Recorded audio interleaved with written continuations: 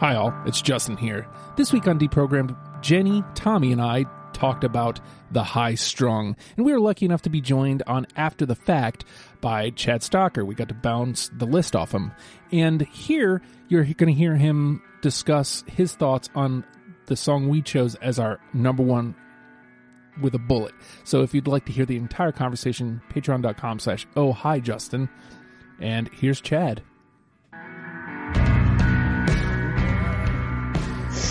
Well, yeah, we've been asking ourselves that same question for 20 years.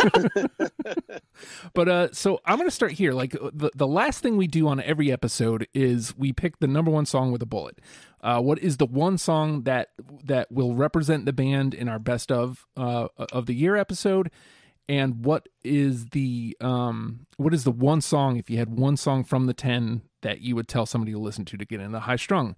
And the one we came up with, before I give you the rest of the 10, was Riots of the Mind. And I just kind of wanted to get your thoughts on Riots of the Mind and wonder if there's like a story behind that. Well, the thing I can think of right off the rip with Riots of the Mind is that it was off of our last record. Mm-hmm. The title, Riots of the Mind. No, it's called Quiet Riot. And that's the first song on the album. And that's the first album we did with one of the original members of the band back in the band. He had left the band in late 2004. This is Mark Owen. And he hadn't been in the band since, and then he came and he moved back home to Detroit. I don't know, maybe 4 years ago or so, maybe 4 or 5 years ago. And he's like, I want to join the band again. And we said, okay. And so it was the first time. And probably, I mean, I don't know. I don't think he was I think he was out of the band for like, I don't know, 15 years or something like that. Or something. I don't know, 10 years. I wish I knew the numbers right off the bat here. I can't remember when he came back. But we quickly made Riots of the Mind, and that came out in 2018. I know. So, yeah, so that, I think, it's what's cool about it is that, you know, when he got back into the band, it kind of breathed all this new life into the group, you know, because we hadn't toured in a long time, and touring was a big part of our thing, you know. We toured a lot.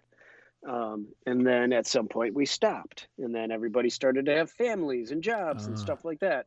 And then when Mark moved back home, you know, and we made a couple of albums during that time, but when Mark moved back home, he kind of like breathed the whole sorts of new life back into the band, because it was so new to him to be in a band.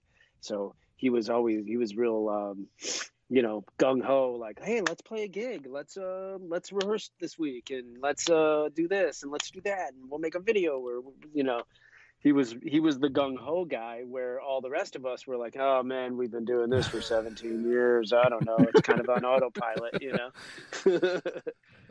And autopilot for us though was like still writing a number of songs and playing a ton of gigs, but there was something new and fresh and rejuvenating about him coming back into the group. So I'm get that fresh energy coming in, kind of. No, yeah, he was like a little kid, you know, coming into this thing. Yeah, so I'm coming back to it. I'm glad you said that though. There is, so first of all, we covered, I think it was 11 was the number, 11 albums, which is normally a lot, but there isn't a misstep in the entire discography.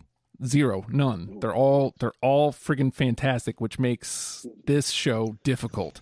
But there is something to say about Quiet Riots. There was like a different energy to it. Like I guess it came through in the music. Well, cool. I'm glad that you guys could feel that too, because it definitely felt like that to us. I think, you know. You guys even like Dragon Dicks? Yes. Yes. I like Dragon Dicks. Let me isolate that. Who doesn't like Dragon Dicks, really? Dragon Dicks now that's like going to be...